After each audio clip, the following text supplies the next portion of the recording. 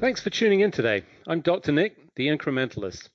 Join me as I seek out the small incremental changes being applied in other industries that we can learn from and that can be applied in healthcare. Can these changes bring immediate value, but also add up to the big improvements and revolution we need in healthcare?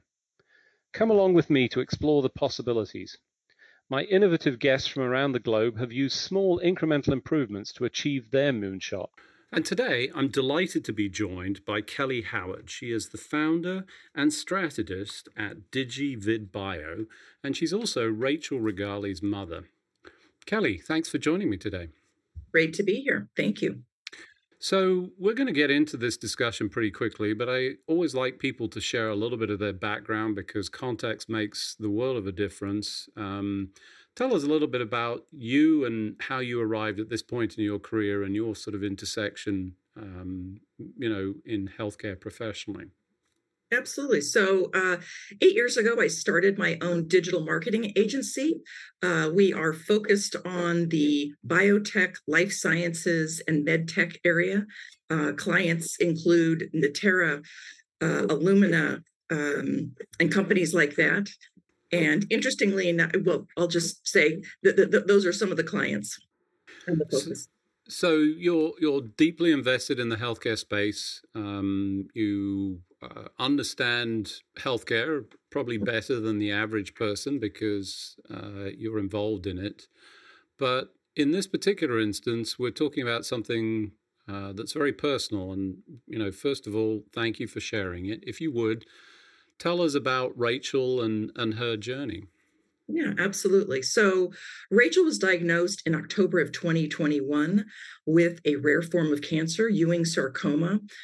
Just to help everybody understand how rare that is, they diagnose 200 to 250 cases a year.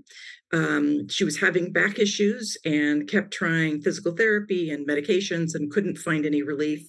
Finally had a scan and they found a baseball-sized tumor on her spine at the time. And when she was diagnosed in October of 2021, they typically many times don't stage cancers, but if they would have staged that, it was probably stage 3 because of the size. It was localized, but it was a very large tumor in a very scary place. So for anybody listening to this, we will put a link in the notes around this, linking back to the episode where I interviewed Rachel, and she shared what is way more detailed story of her experience. And to be clear, you almost gloss over it, but Rachel's experience was nothing short of a living hell of pain and constant dismissal through a healthcare system that said, it's just back pain, it's a strain, it's this. And the reality was she had very serious issues ongoing that when she finally pushed and got scanned, was discovered to be a tumor that has, some very challenging outcomes and, more importantly, very difficult to treat. She then goes through this process to attempt to get treatment with your help, and she describes this. Without you, this would have been impossible. It was a mammoth climb of fighting systems, fighting lack of insurance, lack of coverage. Ultimately, you got coverage through charity care. Tell us a little bit about that piece of the journey. Yeah, so it took us about 2 months. Oddly, probably 3 months before Rachel was diagnosed, I pleaded with her to go onto the marketplace and get insurance, which she did. And you would have thought, okay, she's got insurance. We'll be fine. But the fact that this was such a rare cancer, she needed to be treated by people who understood this. Because it's a rare cancer, there wasn't a lot of standard treatments out there. Not a lot of research in this area, as you can imagine. So we fought with insurance a little bit, and then we knew that Mayo was the place where they had the top sarcoma expert, or a very good sarcoma expert. So we applied, and it took us probably 2 months, 2 to 3 months to finally get everything okay. We had already gotten into the system by going in through the ER when she was having very bad pain.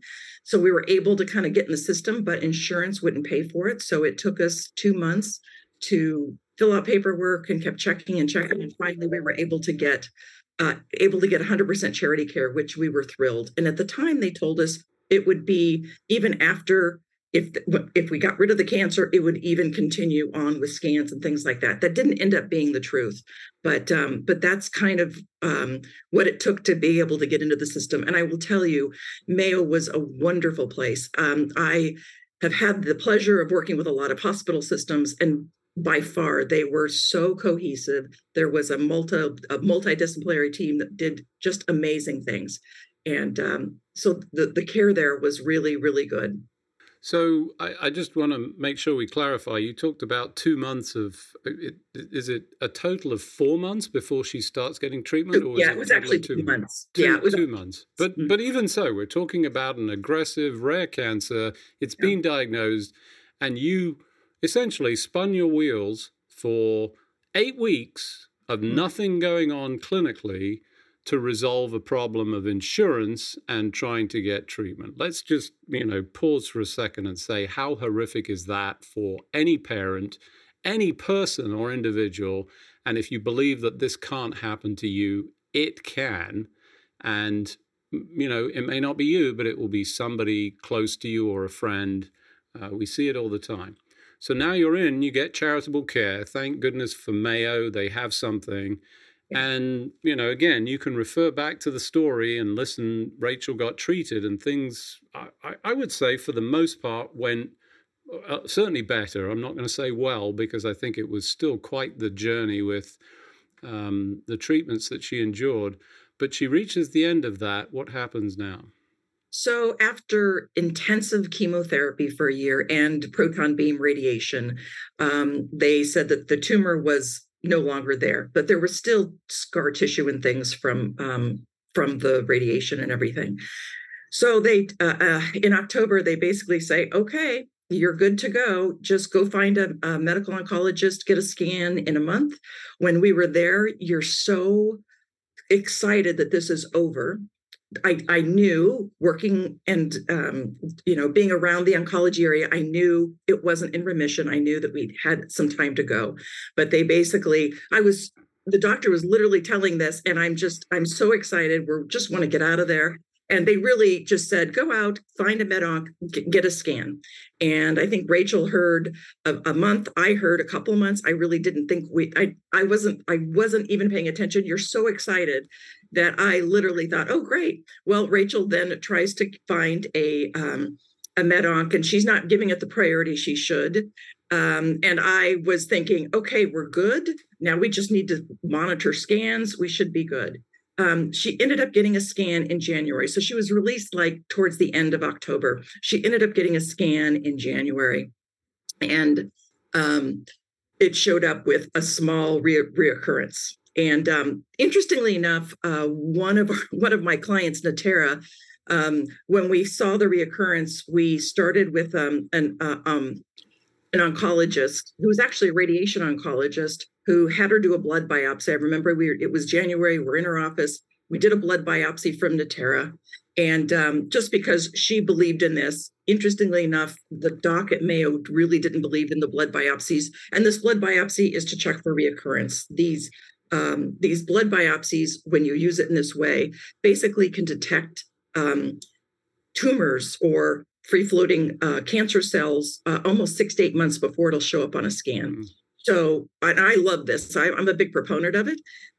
So we started to use that. And this is how even I wasn't taking it serious. I knew we saw it was a local reoccurrence. And my thought was, okay, it's a local reoccurrence. We've caught it early.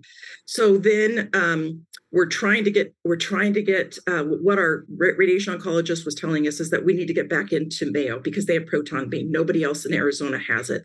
So we are trying to get back into Mayo. We go back to Mayo and we're trying to get back in, and they're telling us, believe it or not, you've got to do the whole the whole thing again. We're going to have you fill out work for charity, and we're going to try to push this through, even though they had all the history there. I mean, it had been less than 3 months, 4 months, for God's sakes. So they had the history, but they wanted us to go through that whole process again of applying for charity care, which we did. And we're waiting, and I'm calling Mayo. And then it becomes apparent that, maybe we need to look at something else. I mean, the radiation oncologist at the time was saying she needs proton beam. That's what she needs.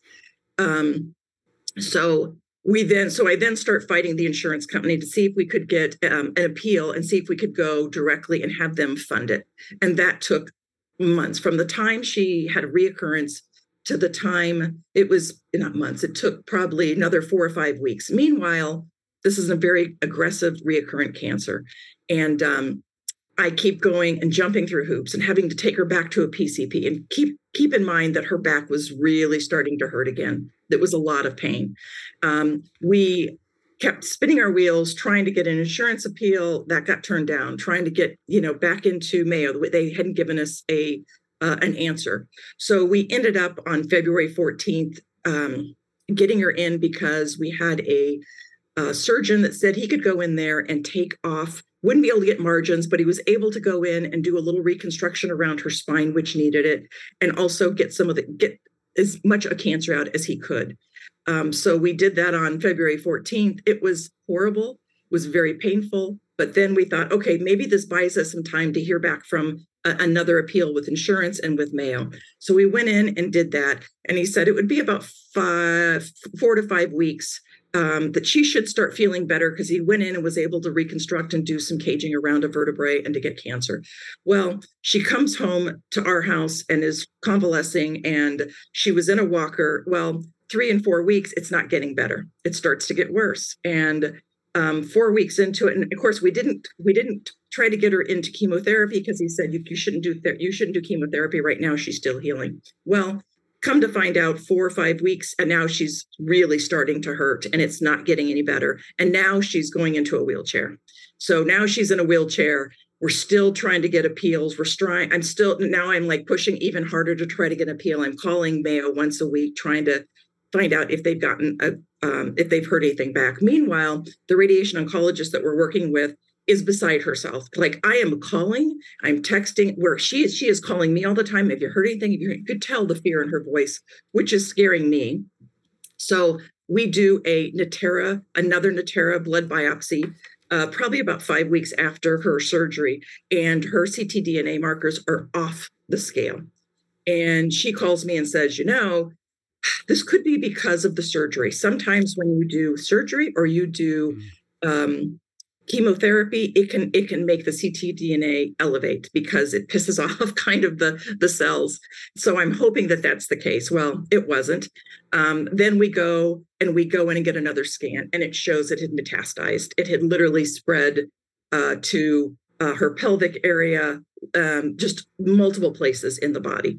And now the time, and I'm still naive, and I'm still thinking, all right, we'll look at clinical trials. Okay, so then we start looking at clinical trials. Oh, and by the way, when we got that scan back, it was like, okay, we got to get her in. We've got to do something systemic, like chemotherapy or something. We've got to get back on top of this, because it's obviously now spread. We're losing time. So we ended up taking her to Banner MD Anderson, found out that her insurance was taken there. And I was hoping that the tie with MD Anderson being a top oncology provider, maybe there was, that type of expertise there at the Banner location, Banner MD Anderson here. Took her out, got her in at one of their hospitals, and they did chemotherapy. It helped for a couple weeks, but then we started seeing tumors that started showing up on her head, on her skull. So all of a sudden she's starting to get these lumps. And we then, after she waited 4 weeks, we went back and did another cycle. And the tumors on her head started to shrink a little bit, but it would only shrink for a short time. And she's still in a wheelchair at this time. So it was truly like wildfire. I was able to reach out to another sarcoma specialist who actually was out of Santa Monica. And this is where her fiance and myself are literally combing for clinical trials. We're talking to different people. So we're like, this is, and I literally stopped working. I took a leave of absence because I just had to put everything into this. So we're looking at clinical trials. Well, we found a clinical trial we thought would be really good, but now it's a little too late, and she wasn't healthy enough to get into the clinical trial. And now we're in that ferocious cycle. So we found, as I mentioned, we found a doctor who actually had pioneered some of the standard treatments for sarcoma and Ewing sarcoma. He was calling us at night. I mean, the care from a lot of these providers was just unbelievable, that they would be calling us after they left work, and, they're calling us on our cell phones and vice versa. And that was incredible. But at that point, it was too late, even though we didn't think so. And I, kept telling Rachel, if it gets to be too much, you let me know. But she did not want to give up. We didn't want to give up. And we felt like we had a chance. We really thought that we could win this, but we just could not. We had another clinical trial. We had booked airline tickets. We were leaving that morning. And now, because she's on a lot of pain medication, she was on methadone, and there was so much pain medication, quite frankly, we couldn't keep her hydrated. Like, she was drinking huge things of water, and we could not keep her hydrated. So she started to become dehydrated. She started to become anemic. So we literally were getting ready. We were packed. Danny was going to come over. We were going to take her to the, and she's in a wheelchair. We were going to get her on a plane and get her over, where we were trying to get her into this last clinical trial that included immunotherapy that looks so promising. We literally that morning had to rush her into Banner MD Anderson because she was so listless, and she just was out of it. So we took her in, and that's when they checked her in, and she was there for 2 weeks. I'm still desperate, because I know that now we're just, things are not looking good. This was the last 2 weeks. And so. Well, let me just interject. I cannot imagine, as a parent, the full-time stress and strain of this, over on top of everything else that you do as a human being. Yep. And I just want to say how sorry I am. Thank you. Thank you. But I think this is important. It's really important to get out, because that last 2 weeks was horrible, because she then had a tumor on her cheek, which started to get really big. And we were trying to get her into, at least at that point, we were trying to get radiation, or we tried to get chemo, but her red platelet cells were too low to get her started on chemo. And we really thought we were so close, but they couldn't. It just, your bone marrow gets spent when you've had so much chemotherapy. That's where we were. But this tumor kept getting bigger. So we thought, okay, let's do some radiation that would shrink it, because now she can't swallow very well. So she's on a feeding tube, and she also can't talk really well. We were able to get her some radiation to try to shrink the tumors and shrink this tumor. We got her radiation on a Friday. This was coming up on Labor Day weekend. Memorial Day weekend. And so we finally, and here's the other thing. Nobody is moving quickly, which is really frustrating. This is what I mean by it's a rare disease, and I don't think they understood the urgency. I mean, it took us days to get her in to get just a palliative treatment for the radiation. When we did that, so she had it done on Friday. That Saturday, her tumors all started shrinking significantly, absolutely significantly. Unfortunately, it was a little bit too late. The other thing we did, as I have a good friend who's a cancer researcher, I reached out to him about 5 days before she passed and said, this is what's going on.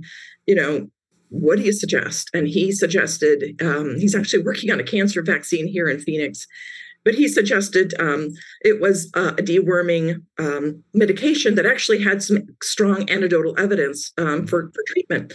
So Danny and he went on, we found dosing. There had not been large clinical trials, but there had been smaller trials. So we got the dosing. It was everything that we could give her. She was on a feeding tube at this time. So we literally went out, bought everything, crunched it up, and we started putting it in her feeding tube 2 days before, actually 3 days before. But it was just too much too late. It was our Hail Mary. But it gave her hope, good or bad. And she died on, so we started giving it to her 3 days. And then she died on Sunday. So, but damn it, at least we tried. And then I would do it again. It was too late, but it gave her hope. It gave Danny hope. And when she actually passed, she actually coded on that Sunday night. And he was shocked. It was just kind of the power of positivity and belief. And I think back, are you better to have that positive to the very end? And I think yes. I absolutely think yes. Let's start with a couple of things. First of all, thank you for sharing the story. Thank you for sharing Rachel, and for Rachel even coming and talking about this, because at the time she shared this whole thing. Yep. I'm devastated that she died, and that the journey was so awful. Exactly. But you're on this for a couple of reasons. One, to share that story. I think it's important to remember what an outstanding young lady she was, and focus on her memory and why this is important. And, it's easy to discount this and say, it's rare, you can't solve all these problems. But I think it's very clear from this story, even if it wasn't solvable fully, it could have been far, far better. As you heard and you said repeatedly throughout all of this, the care, compassion from the clinicians in all of this who wanted to, but were stymied because of the system. Yep. So we only a limited time, and I think it's important to try and grab as much as possible of what should people take away from this that you think could be done better, that we can improve for everybody out there in healthcare. Yeah, 3 things. If it's a rare cancer, you got to know that puts you in a very different disadvantage. Not only do you have lack of research, because obviously resources go to the more prevalent diseases, which makes sense. But you have to understand, and I did not understand at what a disadvantage we were, because her care team didn't understand it, because we couldn't get her back to Mayo. They understood it, but quite frankly, even they made missteps. 2, you really got to I started reading many books about how to file appeals and what to do. That was important. It didn't help me. But I think our insurance companies are so at a disadvantage. It puts us at a disadvantage of getting the care we need, but you just have to keep fighting, and you have to arm yourself with as much information. There's some good books and advocates out there to help. And the other thing is, don't just leave it to the don't leave it to your care team. Get out there and do the research. It can be scary, but there are friends. I know I had friends saying, you're going to be doing research and it's going to scare you. So if you need me to dig into some of the research that's a little scarier, let me know. That probably was a great piece of advice that I didn't take, because I just was so passionate. And if I would have seen that Rachel's chance of reoccurrence was more than 30%, I probably would have been more vigilant. But I think that's another thing, is you just can't rest. You just can't assume that your care team knows it all. It's impossible for them to know it all, but you've got to take some responsibility and get out there and advocate. So I'm going to pull out a few things here I think it's important to sort of highlight. So, the rare cancer works against you, and let's be clear, rare cancer is multiplied up by all of the different rare cancers that could be used. So important point number 1. Getting familiar with the whole process. And, one of the things I would say, you and I both in this healthcare space, and I have fought the system. I have ostensibly won, if there's such a thing, on occasion. And, I've actually been very public about it. One of the things I would say for those that don't understand is find resources and individuals. And there are patient advocates and folks and institutions that will work and, support. And that brings me to the other thing, and you talked about it. There's people out there. You have a network. Hopefully you do. If you don't, I find one. People care. And you need frank, open, and honest conversations.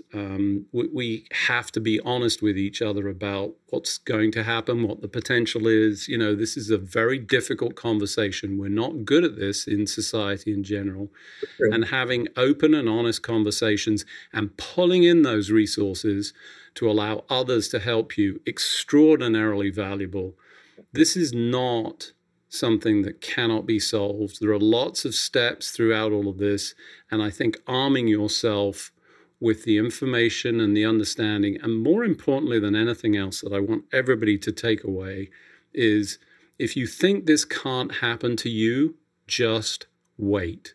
It can and it will. It may not be you individually, but it will be somebody that you know or care about deeply, and it will be a shocking transformation, and it will be too late at that point to navigate this system.